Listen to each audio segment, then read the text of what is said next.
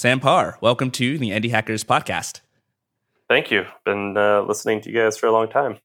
You are the founder of The Hustle. The Hustle is a daily newsletter for tech and business news. It goes out every morning. It takes 5 or 6 minutes to read it. It's always entertaining. It's very well written. And you've grown it to something like 1.5 million subscribers, which is a crazy high number for a newsletter. We're going to talk about that later on for sure, for some purely selfish reasons on my end. You also run HustleCon, which I've heard nothing but great things about. It's a yearly startup conference where some super successful founders get on stage and share their stories and their expertise. You've got a podcast now that you're producing called My First Million. And I know I'm probably leaving a few things out. You do a lot.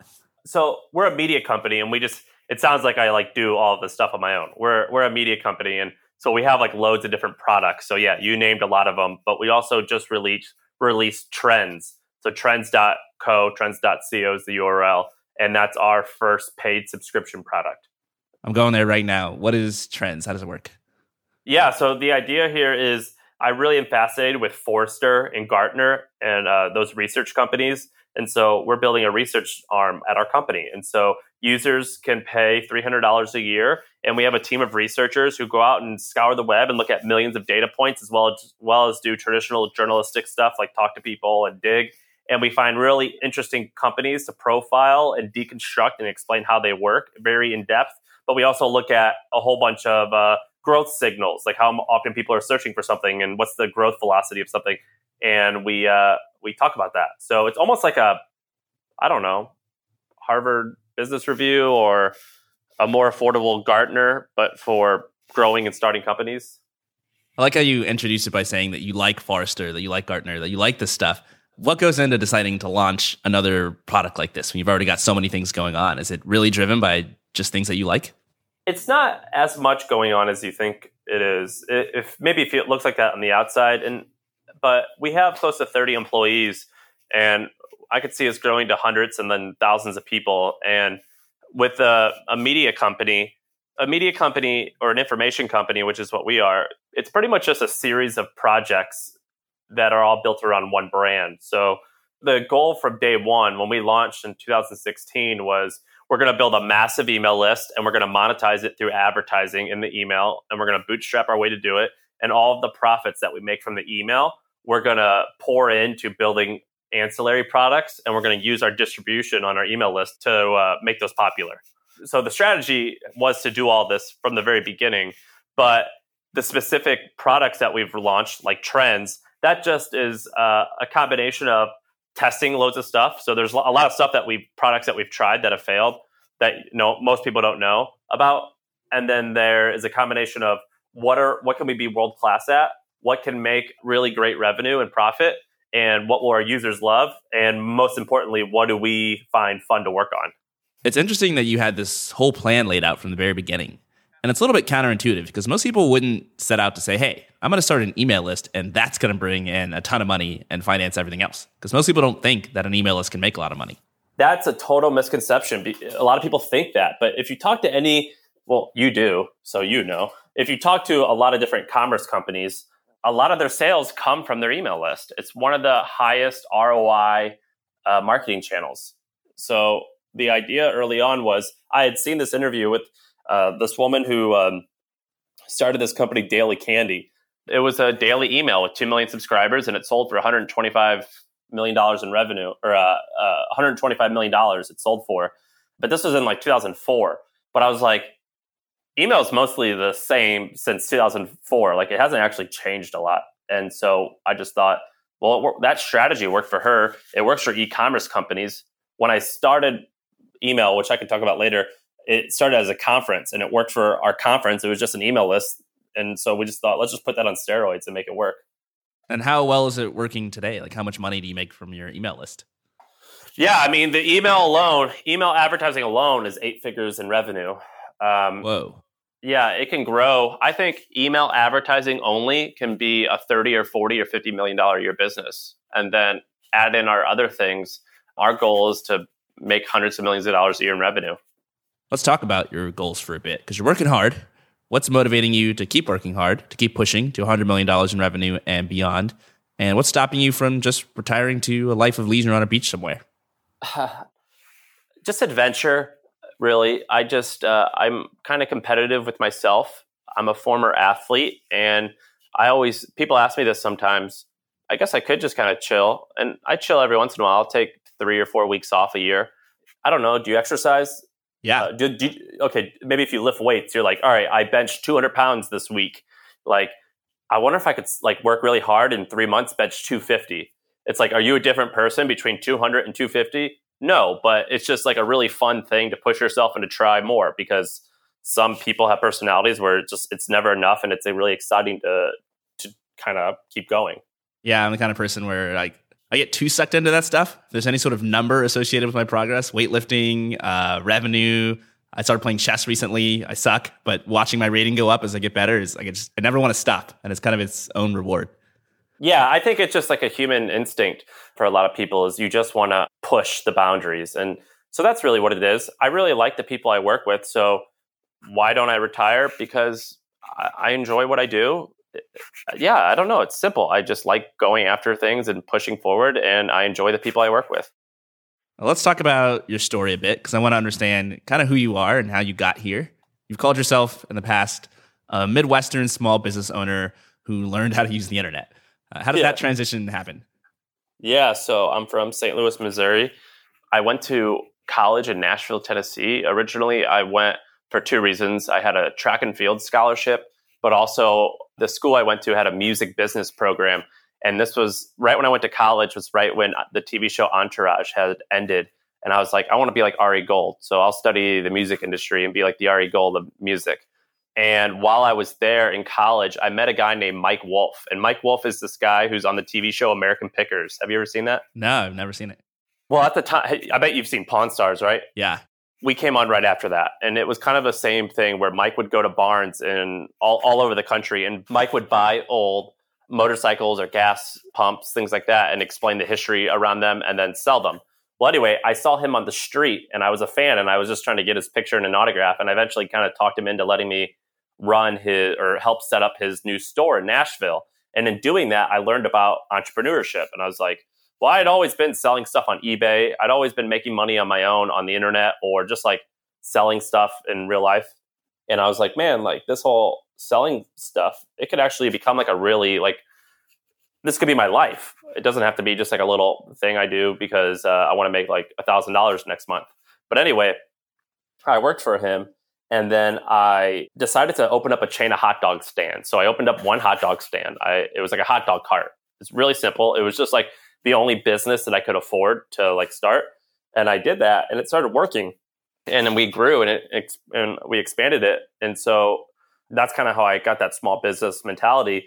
But I eventually started an online store when I was like a junior in college, and it started making really good money. And I was like, oh, the internet is totally 100% better than staying outside in the 100-degree Nashville weather and selling stuff.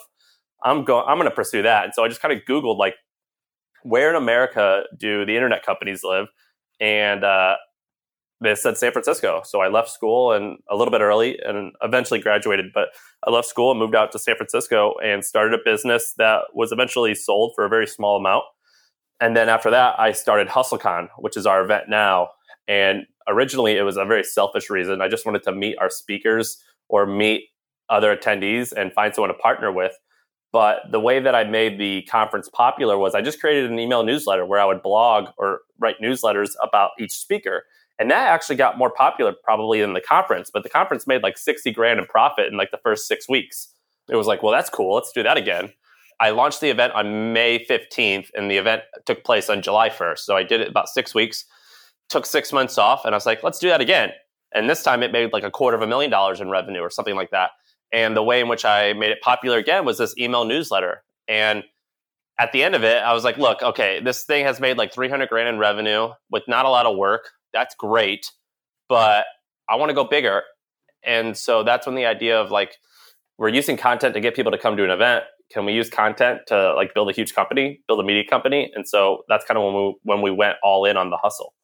So personally, from everything I've heard, I want absolutely nothing to do with the conference. People tell me all the time, Cortland, you should start an Indie Hackers conference. I'm just like, no, it sounds like an absolute nightmare to run. But I wonder if I'm wrong here. Maybe you're hearing different things than I was. What convinced you to start a conference, and should I start one? It depends. Conferences can be very lucrative.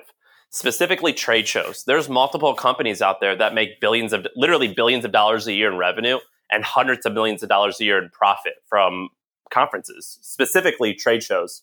But the majority of people I've met, specifically the majority of people I've met in the internet world, are horrible at handling the economics of a conference and are horrible at the logistics of it. And they spend way too much money and they don't know how to market their event successfully, or their event is just like every other event, or they just stink at running it.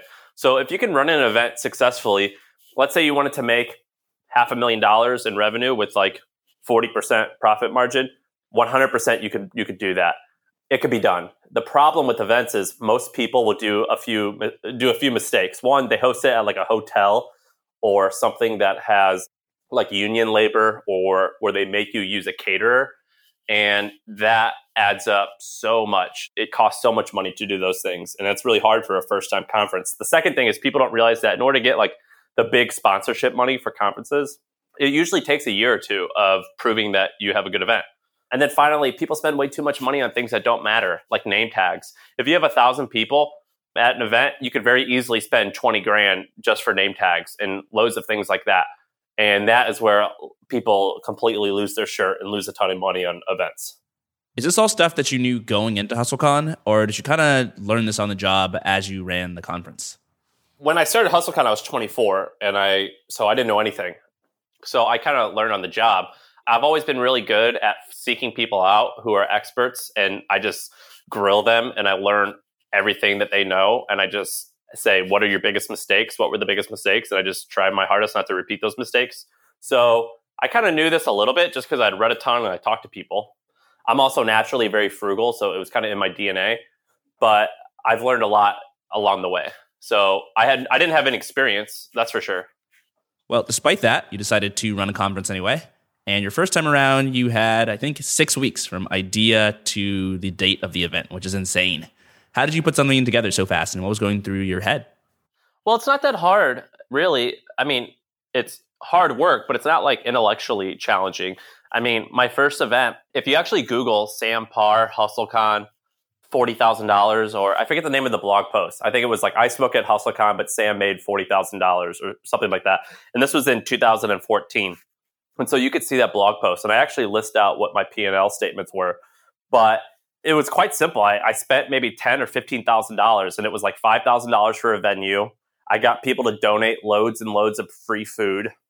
I didn't have name tags, so like my hard costs were actually quite low. And in order to get speakers, I pretty much just cold emailed. I mean, I didn't have a network at the time. I just cold emailed a lot of speakers, and the truth is I kind of lied to them. I said like, hey, Joel, would you come and speak at HustleCon?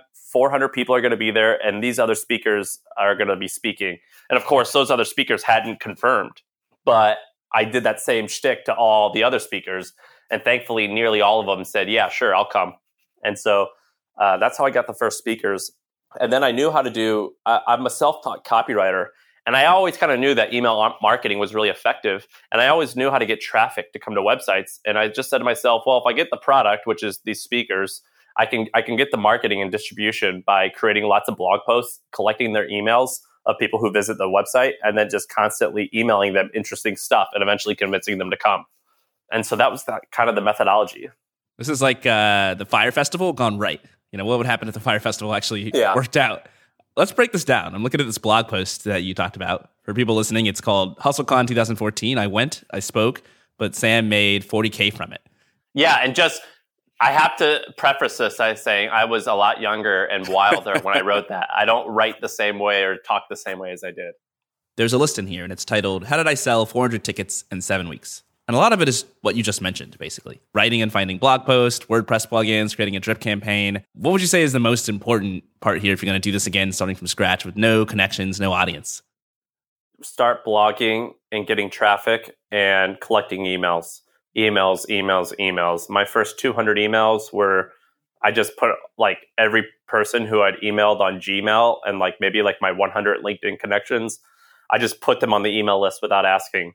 And that kind of started it. And then I would post blog posts and post those posts all over Reddit and Hacker News. And that's kind of how I got my first bit of traffic. Can you talk a little bit about what your initial blog posts were about? you could actually see the blog posts in that post. I only wrote like 10 blog posts. You can actually see them on that post that you're referring to. Yeah, I would just write articles about each speaker and I would explain how they do what they do. It was pretty simple, I think, but my emails that talked about the blog posts, I think were kind of clever and interesting. And I kind of wrote in a way that not a lot of people at the time were writing like. You've actually said in the past that copywriting is one of the most underrated skills, one of the most important skill sets that anyone can develop. 100%. And it really shines through in everything that you've worked on, from starting this blog to starting an email newsletter, starting a media company, of course. How did copywriting become such an important skill for you? Well, I read this book years and years and years ago about direct mail advertising. So basically like in the 50s, 60s, 70s, 80s, before the internet was around, these guys would just write these letters to people like saying like, hey, would you like to buy this encyclopedia or vacuum? But they would say it in very clever or interesting ways. And I was like, that's amazing. And when I was selling hot dogs, I realized that you had to have like a shtick or a story to get people's attention because like hot dogs are pretty much all the same. And so I realized that copywriting was a salesmanship on paper that could scale to an infinity amount of people. Because once you write something forever, it could be seen by everyone. And so I just started studying copywriting like crazy. And after I sold my last business, I pretty much locked myself in a bedroom for 6 months. And I would get the best sales letters of all time and I would write them out by hand to figure out exactly how they did what they did. And I just kind of learned about copywriting and how to do it effectively. But what a lot of people don't realize is copywriting isn't just sales. Copywriting is understanding what motivates people. It's understanding gaps in the market. It's understanding where opportunity is. It's about understanding what people want and how to solve problems for them. And then just communicating to them how your solution will solve their problem.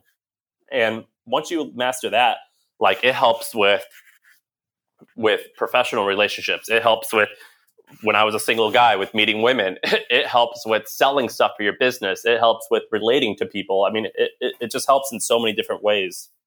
You said that when you wrote this blog post, you were 24. It was a different era. You were younger. How would you say your copywriting skills have evolved since then? Less like cute or less like gimmicky. When I was first starting, there was basically like a handful of hooks that I knew worked really well. Some of them could be a little gimmicky, and I definitely pounced on that. So you're running this conference. You are an expert copywriter, or well on your way to becoming one. You're able to blog.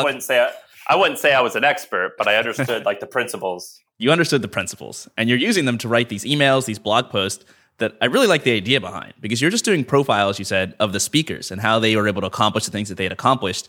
And obviously that aligns with why people are coming to the event. You're not writing one thing and then advertising another. Your writing is itself an advertisement for the conference. And I really have to imagine that played a pretty strong role in why your ticket sales are so consistent, why you're able to get so many people to show up your first time around. Let's talk about the second time around. How did that go? Was it more or less stressful than the first time around? And were there any learnings you could apply from the first conference to the second?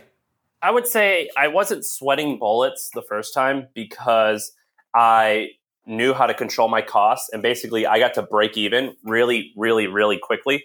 So it was, and I didn't actually intend to make money the first time. I just wanted to do it for fun and it happened to make money. But my goal was just don't lose money. And so I got to that point of don't lose money really quickly. And so I wasn't sweating bullets like I'm going to lose everything. But it was nerve-wracking. Like, are people going to like this? Am I actually going to be able to pull this off? And the second time I did it, I realized how to find like serenity and calmness inside of chaos, because events are chaos. With events, a lot of times a lot of people make like the bulk of their revenue in the last 2 weeks. So like the last 2 weeks leading up to an event, and it makes them sweat bullets. And I kind of saw that pattern in the first time. And I also understood how to like control a crowd. So that helped a lot. What about your blogging and your email strategy? Did that stay the same for conference number 2, or did it evolve in some way? No different. I just did the same. Like, I'm probably like average intelligence. I wasn't like smart enough to like figure out some clever way to get ticket sales. I just said to myself, well, it worked the first time. If I just do it again, it'll hopefully build off itself and I'll just do it more and it'll double in size. So it was very unsophisticated in terms of the growth from the first one to the second one. It was just, I'm just going to do the same thing, but more. At what point did you realize that the email list was perhaps a more promising business than the conference, which itself was making a lot of money? I read this interview. I read like 5 or 6 different interviews of people who had email lists that turned out to be like huge companies. Like I read about the founding of Groupon, and Groupon, for the most part, early on, was an email list. That's all it was. And so I kind of realized that with phones on email getting more popular and everything, like email's not like something that's like secondary.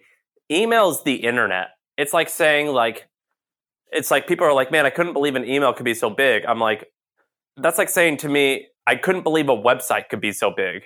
It's like, what are you talking about? Like, how can an email not be big? It's just attention. It's just a platform. It's not as simple as I mean, it is simple, but it doesn't have to be as tiny as a lot of people kind of write it off to be, because more people probably I bet you people spend as much time in Gmail as they do Safari or Chrome. And so very early on, after kind of reading about Groupon, Thrillist, Daily Candy, and a handful of other companies, I realized like, oh man, like email, a lot of people are writing this off as a small thing. And all these huge media companies like Vice and Business Insider are either multi-hundred or multi-billion-dollar businesses, $100 million businesses, and they're losing traffic because Facebook is kind of turning back the dial. Email like is really consistent. What if I just try to build a multi-billion-dollar company using email instead of just like a Facebook or a website? And so I don't know. It just kind of was a natural progression. I like the strategy of reading about other successful companies and trying to figure out how they did it and using that to sort of inspire you and lead you down a particular direction, because you don't really want to invent the wheel, right? Other people have done it before. And what's cool about you in particular is you aren't just reading about internet businesses, but you're bringing your expertise from running these smaller real world businesses, from running your hot dog stand, from working at other jobs. And so you're sort of combining like all this copywriting expertise and this other sort of older business knowledge, because businesses have been around forever. Well, that's like a huge mistake that people make, is they say like, oh, well, we're a startup, therefore we're going to operate this way. It's like, man, business is all the same. You buy low and you sell for a little bit higher. And then you make customers, you create customers and make sure that they're happy. And you find talented people and inspire them to work with you. I mean, that's like as simple as it can get, right? And it doesn't matter if you're a business that makes $1,000 a month or a business that makes $1 billion a month. That strategy is true. It just, maybe you have 10,000 people working together to do it as opposed to just you. And I always felt that in Silicon Valley, which I'm definitely embedded in, that there was a huge mistake in thinking like, we're going to get all these video views or we're going to get all these users. And 9 out of 10 times it's like, hey, so you get all these video views. How the hell are you supposed to be making money? And for us, it was never, we just weren't going to be that type of company where it was about like kind of vanity Silicon Valley metrics.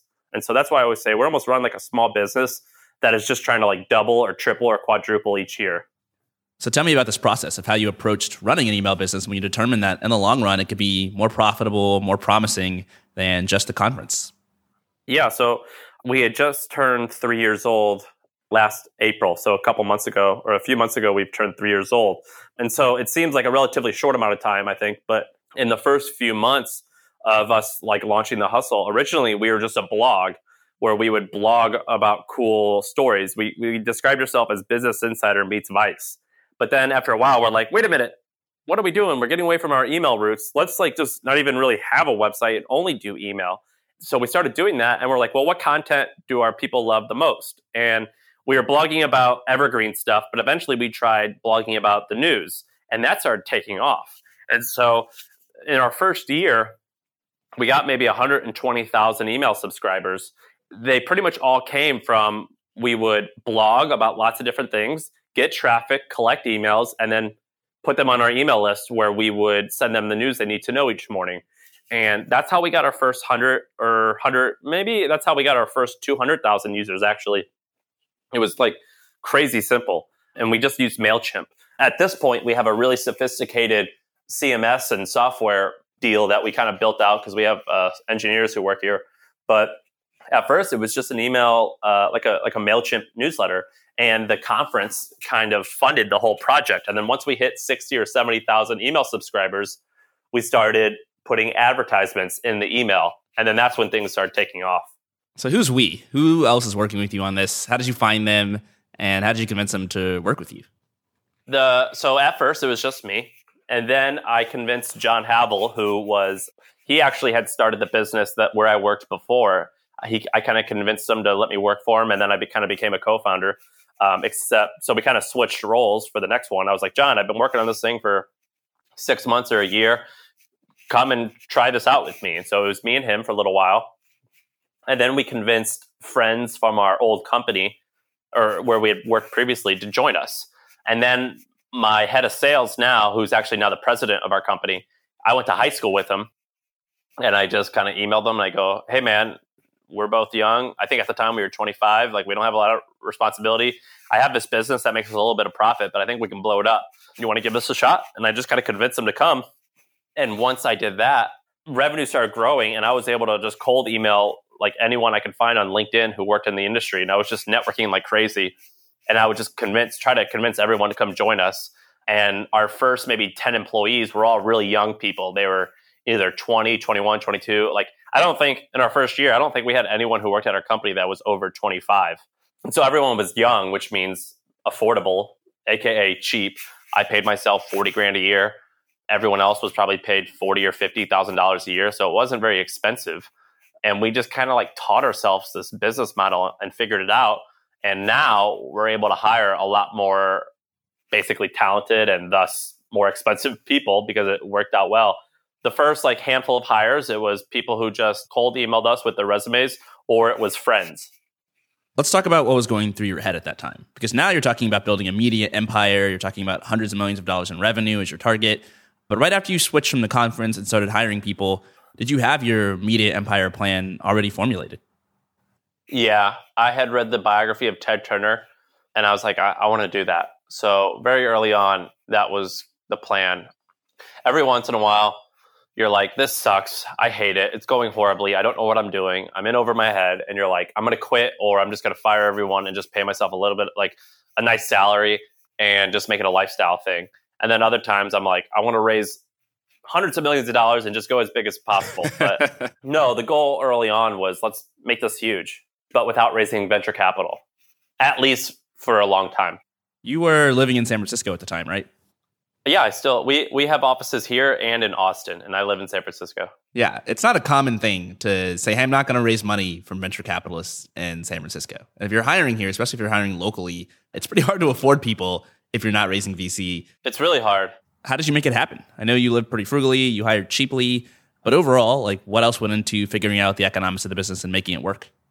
I didn't pay myself a lot. We had cheap offices, so our expenses were low. Like, maybe the first year, at the end of the first year, we were averaging $30,000 a month in expenses. And with the conference revenue and profit, we kind of broke even the first year.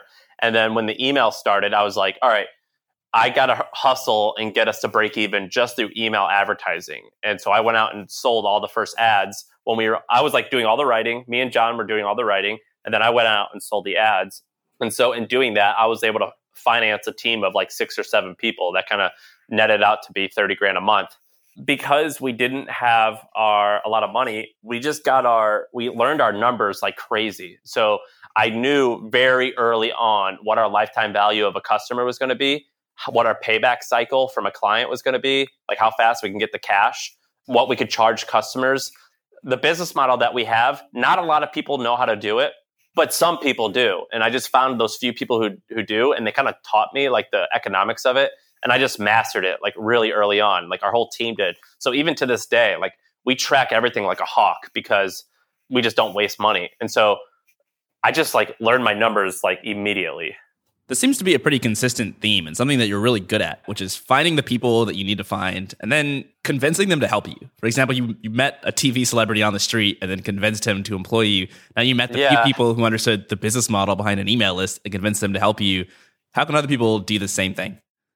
Yeah, a lot of people tell me that's kind of a theme in my life, and I agree. As of today, my network is really, really, really strong. I know a lot of people, which is interesting because I'm actually I prefer just to be at home alone. I don't actually like going out and hanging out. So it's kind of like weird. But I was always really good at doing that. And the reason why was I think that I didn't have a lot of pride around like, I was never nervous to ask questions. I know that a lot of people who are my friends, I'm like, dude, just go out and like email this person and ask him how he does it or how she does it. And people were always like nervous to do that. And I've kind of never been like shy about that. My mom and dad kind of taught me that early on, like just go and ask them, cold call this person, ask them.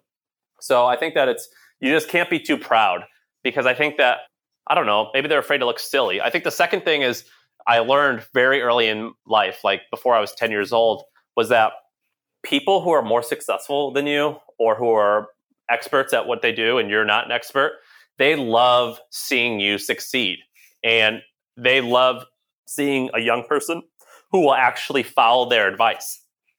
Most people do not follow through on stuff. And from a very early age, I learned that like a high IQ wasn't going to be like my specialty. And so if I could just brute force something into like a reality, that could kind of be like my shtick. And so I was always really good at like emailing someone and being like, hey, what's your advice on this?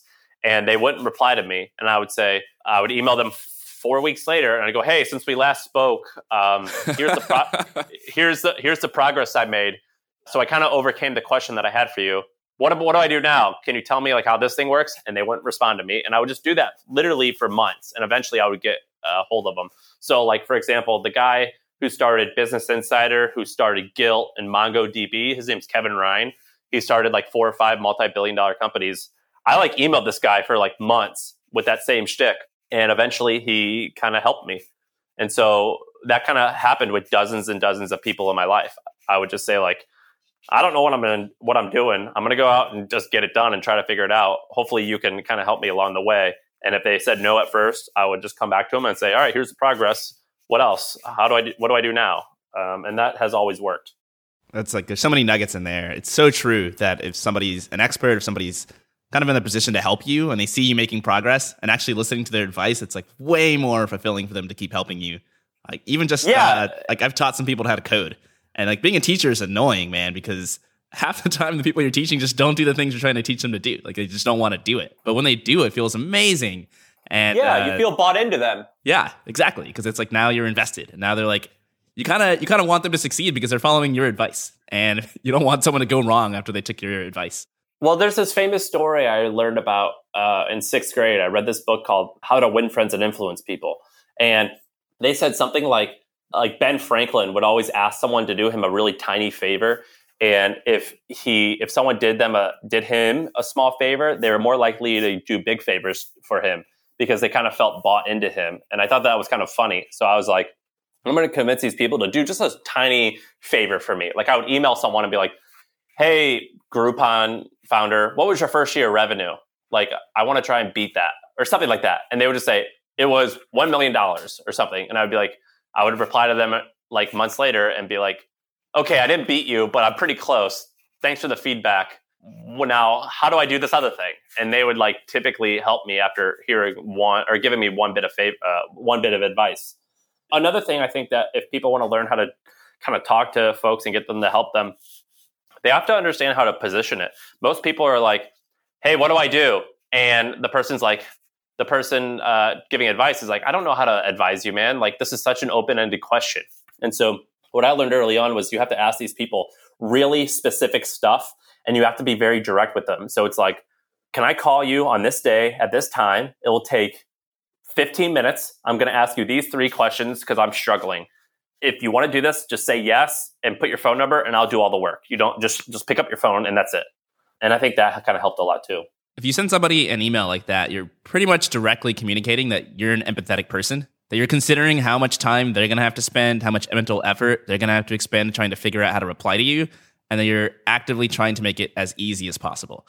And if you're somebody on the receiving end of one of those emails, like you really appreciate that because you like, everybody's an unknown quantity. There's millions of people on the internet. You have no idea if you're going to get like a 1 in a million, like time wasting weirdo serial killer, right?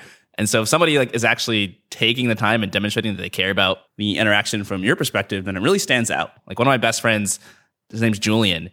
I've had him on the podcast twice. He was like one of hundreds of people who emailed me after I started Indie Hackers, and his email was like way better than everybody else's. And he actually got me on the phone. I hate talking on the phone. I barely even talked to my mom on the phone, but I talked to him on the phone for like an hour because he was like so good at doing exactly what you're saying. So I love this advice. So people take it to heart. It's like saying, if I emailed you and I said, how'd you make your website? You'd be like, oh, I don't want to answer that. That is like such a nebulous question. But if I said like, I'm not technical, so I'm just kind of guessing here. If I said like, hey, did you use WordPress or build a custom site? That's an easy question. You just say custom or something like that. And then the person will reply a few weeks later, be like, awesome, I followed your advice. Check out this site. Thanks for the feedback. End of conversation. But then you can email you like a week later. And it's like, okay, the charts that you have on your website, that's amazing. Where's that plugin? Or something like that. Like, you kind of like go deeper. Yeah. So do people email you for advice nowadays?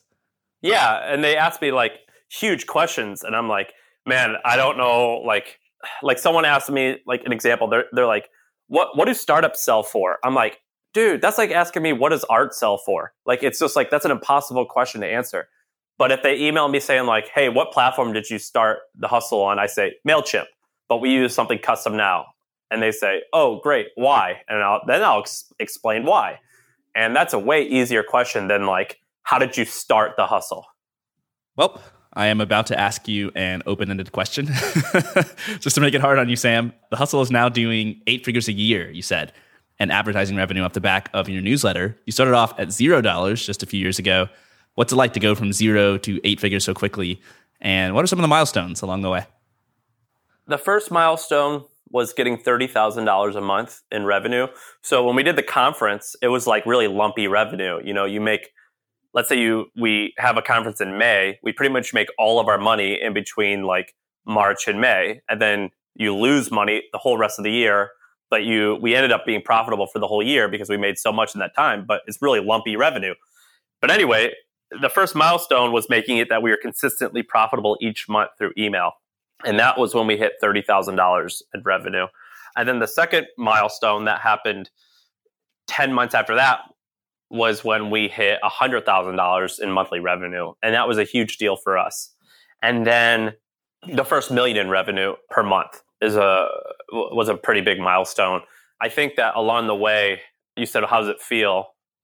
It doesn't feel that much different. Like, I remember starting my company and I was like, man, if I could get to 10 million a year in revenue, like, I think I'll be happy. And then you get there and you're like, no, come on. How about 100? I'll be happy then. I'll be less stressed then. And of course, that won't be the case. So how does it feel? It feels exactly the same. It doesn't feel any different. Yeah, you're still the same person that you were, but with a more successful company. Yeah, but it doesn't feel like a success. That's for sure. Why not? You know how it is, man. Like, let's go back to the bench press example. When you bench 200 pounds, you're like, all right, I feel good about myself. But damn, that guy who's my same weight just did 250. I bet I could beat that. And then you get to 250 and you're like, man, 200 is easy. How the heck did I think that was like success? That's not successful at all. Do you know what I mean? You're like, yeah. Okay, so like every step, it's like there is no like arrival moment. You know what I mean? Yeah, it's hard not to always be looking up. If you're running $1 million company, you're going to be looking at people running $1 billion companies. If you're a middle-class American, you're going to be looking at rich Americans. And you're probably not going to step back to think about like all the people who are like aren't as far along as you are. And plus, when you improve so gradually, you just adjust. Or even if it's not gradual, like if you get lump sum $10 million in your bank account right now, you're going to be ecstatic. But after a year and a half, you're just going to be your normal self. I've actually like researched people who've won the lottery, and that's exactly what happens. We all just live on the hedonic treadmill, and we acclimate to anything over a long enough period of time. But that's one of that's one of the very few unilateral like truths about humans, which is no matter what you achieve or how much better you become, after a couple months, that becomes the norm and you are no longer thankful for it like you thought you would be. I mean, that is the case whether you have $100 million or $1 billion. It always feels that way. And that's the biggest argument, at least in my opinion, for that cliche that you have to appreciate the journey, not just be in it for the destination. Because the journey is the thing that's always there. The journey is what sticks with you. The journey is the day-to-day. You don't want to be miserable for 10 years doing something just for like a pot of gold at the end of the rainbow that's going to make you happy for 6 months. And the tragedy is that it's really hard to believe this once, like before you've done it. Like you just don't really quite believe that story, even though everybody says that's what happens and that's what it feels like. But yeah, like if you're a business owner, you got to figure out a way to enjoy what you're doing. You got to take the tasks that you don't like and cut them out of your day. And you got to focus on the things you like doing, because that's pretty much the whole point. Well, I think that's true. And then the other thing that I think a lot of people should do a lot better, and I work really hard, is like in one regard, I care a lot. In another regard, I don't care at all. If all this goes away tomorrow, I'll go to sleep like a baby the next night. I don't care. Do you know what I mean? I'm really happy. But if everything goes away, if the business shuts down tomorrow, it will not, like, I just don't care. And because of that, it kind of makes me like appreciate it a little bit more. And it makes me happier with what I have. It's a very Zen way to look at it. I think for my part, there's a lot of things I want to do. If I had 10 different lives, I would probably do 10 very different things in each of them. And so if Indie Hackers were to go to zero tomorrow, I think I would still be sad. I wouldn't quite be as Zen as you are about it, but I would also be excited about one of these other things that I'm now totally free to explore. Yeah, I think what I'm trying to say, though, is like I can find happiness in any situation. And I have worked really hard to do that. So it's like when I was poor and when I was not poor, they were both really exciting and fun. Maybe you have more fun when you're poor, actually, to be honest. Like when I was a poor, struggling entrepreneur, like that was always really exciting. It felt great, kind of, in some weird way. Let's talk about the Sam of today. You're sitting on this 8-figure business. It's a media company, so you can work on all sorts of projects and take them in a ton of different directions. And earlier, you alluded to the fact that you've tried a lot of things that didn't work. So let's dive into that a little bit. What are some of the things you tried that didn't work, and why didn't they work? So, like I said, the plan from day one was to build up a huge audience using this email thing, and then create more products that we could sell directly to the audience. And so we did a good job of building up that audience. But then when we were thinking of ideas and products to launch, I tried a couple that didn't work out so well. So one of them, they were just called like project names, but let's say one of them was called Jobs. And the idea with Jobs was, can we write editorial content about different companies and charge people who are looking for jobs, charge them money, and kind of give them the inside scoop about different companies. And so the theory was like, let's say I wanted to work at, let's say Stripe, for example. I could like go and do a ton of investigative journalism and interview people and find out the truth of what Stripe is like. And maybe I'm just making this up, so don't get angry, Stripe. But let's say that like with Stripe, they said it's kind of overvalued, but so if you are trying to get rich off stock options, it's probably not the right person for someone who's trying to like get wealthy quick. But the work-life balance is really good, and they have really good benefits for parents.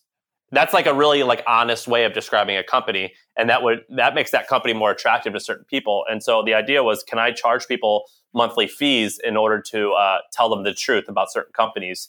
And people didn't really want that. I thought it would be cool, and maybe like someone could like figure out a better way to deliver that. But yeah, we launched that and not a lot of people signed up for it. That's for sure. What else? I've made like loads and loads and loads of management and leadership mistakes. But are you looking for just product mistakes? No, let's talk about those too, because those are pretty universal. Man, managing is like such a tricky thing, particularly for this audience, because a lot of people, myself included, are people who just like building stuff. Like most entrepreneurs are people who just like coming up with some crazy idea and like getting early customers and like getting it off the ground. But then when you have to scale, you really have, it's not about being a maker or being a contributor. It's about being a manager and a leader. And the skill sets for managing and leading are way different than starting something or getting users or the early stuff like that. It's way different. And frankly, I'm not very good at the managing part. And so I was a horrible manager, and I ultimately learned how to hire people. And so I ended up hiring a president. So we have a company president, and he's the only one who reports directly to me. And he manages everyone, or he manages like the managers, and they manage, everyone else. And so that took me like up until recently to learn that. So 3 years of just being a horrible manager. I think that was like the biggest thing I've learned that has been a contributor to making me happy and making our business bigger. How do you find somebody good enough to run the people side of your business and manage everybody for you? That's the hardest part of business, is that the question that you answered, I think, is 100% the hardest part. Coming up with products and services that people like, that's not really that hard, because you could, if you wanted to, you could just copy other people. So the question that you asked is like the hardest thing. The way that I've done it is, I don't know, how do I do it? I interview loads of people. We talk to loads of people, and I just know that most all of them aren't going to be a good fit. And I just constantly search for that person. So it's just like a numbers game of talking to a lot of people. The guy who's our president now, he's one of my closest friends, and we kind of became close friends by working together. Adam, he is driven by managing people. Like he's a teacher. He was a teacher when he first started his career, and he just loves growing people, and he loves the interaction with people. And he's a very much an extroverted person, so he gets energy off that stuff. And so I kind of was vulnerable with him early on, and I said, "Here's my weaknesses. What are your strengths?" And they just so happen to be compatible. The question that you're asking, it's really hard for me to answer, because that's like the hardest thing ever. It's so challenging. Yeah. One of the things that's always been tough for me personally is that I've never been a full-time employee. I mean, I guess I technically am at Stripe, but like not really. But as a founder, you have kind of a slightly different perspective than a full-time employee. And so how do you convince somebody? How do you sell somebody on doing something that you're personally not that interested in doing? One of my previous podcast guests, he put it this way. He said, you kind of have to drink your own Kool-Aid before you can sell anybody else on it. Yeah, you definitely have to let go as well. Like a lot of people, me and I have imagined you're just like this. You're probably really anal. Like things have to be a certain way. The colors have to be a certain shade. If it's even slightly off, it's a huge deal. And you kind of just got to let go of that. It's like, would you rather, I'll be really crude here. Would you rather be super rich, or would you rather have things your way? And I would have preferred the first one. And I realized that in order to build a cool company, you have to let go, because it's just a lot better to have people who are experts at one or two things and let them go and be experts at those one or two things than for you to sweat over every minor detail and go to bed at night angry and wake up angry and anxious. I just don't like living like that. And so I'm willing to make sacrifices to like, well, not everything's going to be exactly how I want it, but as long as it's generally going in the right direction, I can find satisfaction in that. There's another saying, it's kind of similar. It's, do you want to be right all the time, or do you want to have friends? Do you want to have good relationships? It's the same thing. Like, dude, you could build a really big, like building big businesses. Like if you don't want to innovate too much, it's not that hard. You just got to find people and motivate them effectively and get out of their way. So explain to me this. You've said this a couple times, that building a business is not really the hard part. It's not that hard to figure out what other people are doing and to sort of copy them. What are your principles here? How do you look at this, and how can other people have the same mindset? Because the vast majority of early stage founders I talk to find that part really hard. They don't know what to work on. They don't get their first users. They don't get their first dollar most of the time. How do you see this whole process? Well, when I say hard, I don't mean that it's not going to require a lot of effort. But I'm saying if your goal is just to build a business that makes a certain amount of money, it could be $1 million a year, or it could be $1 billion a year. Like if you wanted to, you could just go out and start like a janitorial service and cold call every single school building in San Francisco, and you will get someone who will say, all right, fine, your service can be the janitor service here. And then you got to go and hustle and find like 3 janitors and contract them out. Like that's not like intellectually challenging. It's fun. And it's hard work, in that you have to put a lot of effort into it. It's pretty black and white, I think.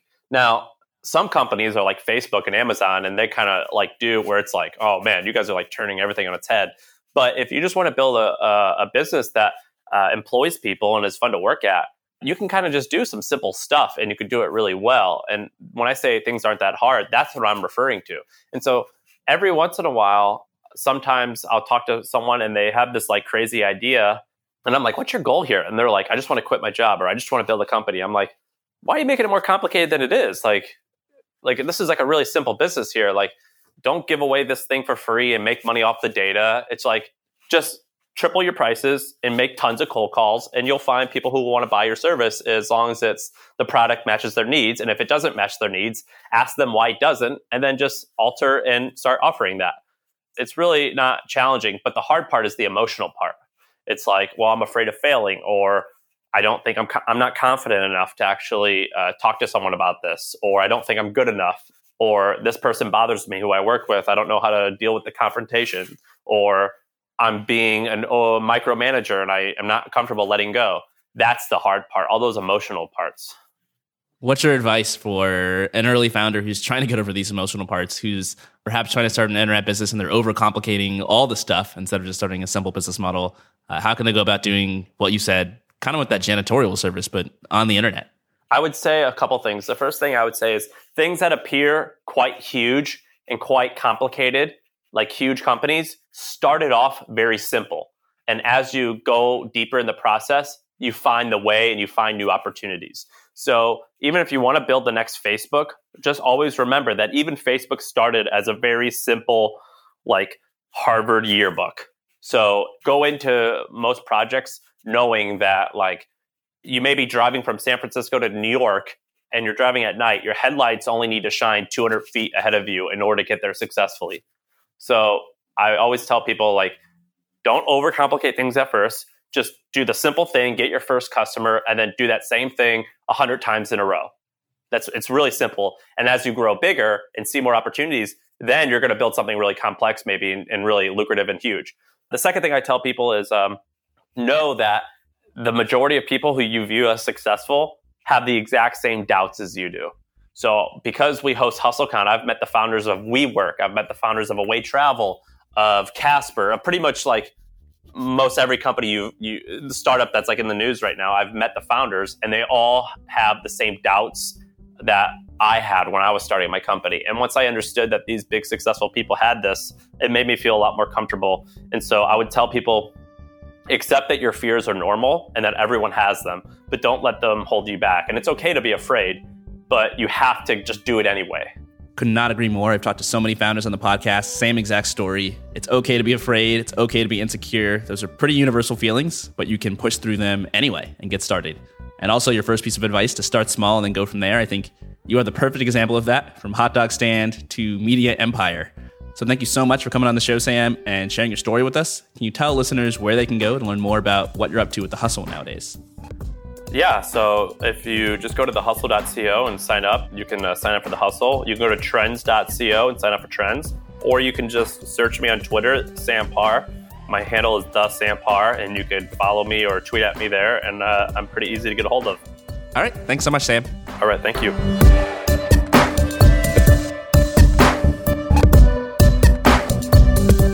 If you enjoyed listening to this conversation and you want a really easy way to support the podcast, why don't you head over to iTunes and leave us a quick rating or even a review? If you're looking for an easy way to get there, just go to ndhackers.com/review, and that should open up iTunes on your computer. I read pretty much all the reviews that you guys leave over there, and it really helps other people to discover the show, so your support is very much appreciated. In addition, if you are running your own internet business, or if that's something you hope to do someday, you should join me and a whole bunch of other founders on the ndhackers.com website. It's a great place to get feedback on pretty much any problem or question that you might have while running your business. If you listen to the show, you know that I am a huge proponent of getting help from other founders rather than trying to build your business all by yourself. So you'll see me on the forum for sure, as well as more than a handful of some of the guests that I've had on the podcast. If you're looking for inspiration, we've also got a huge directory full of hundreds of products built by other indie hackers, every one of which includes revenue numbers and some of the behind-the-scenes strategies for how they grew their products from nothing. As always, thanks so much for listening, and I'll see you next time.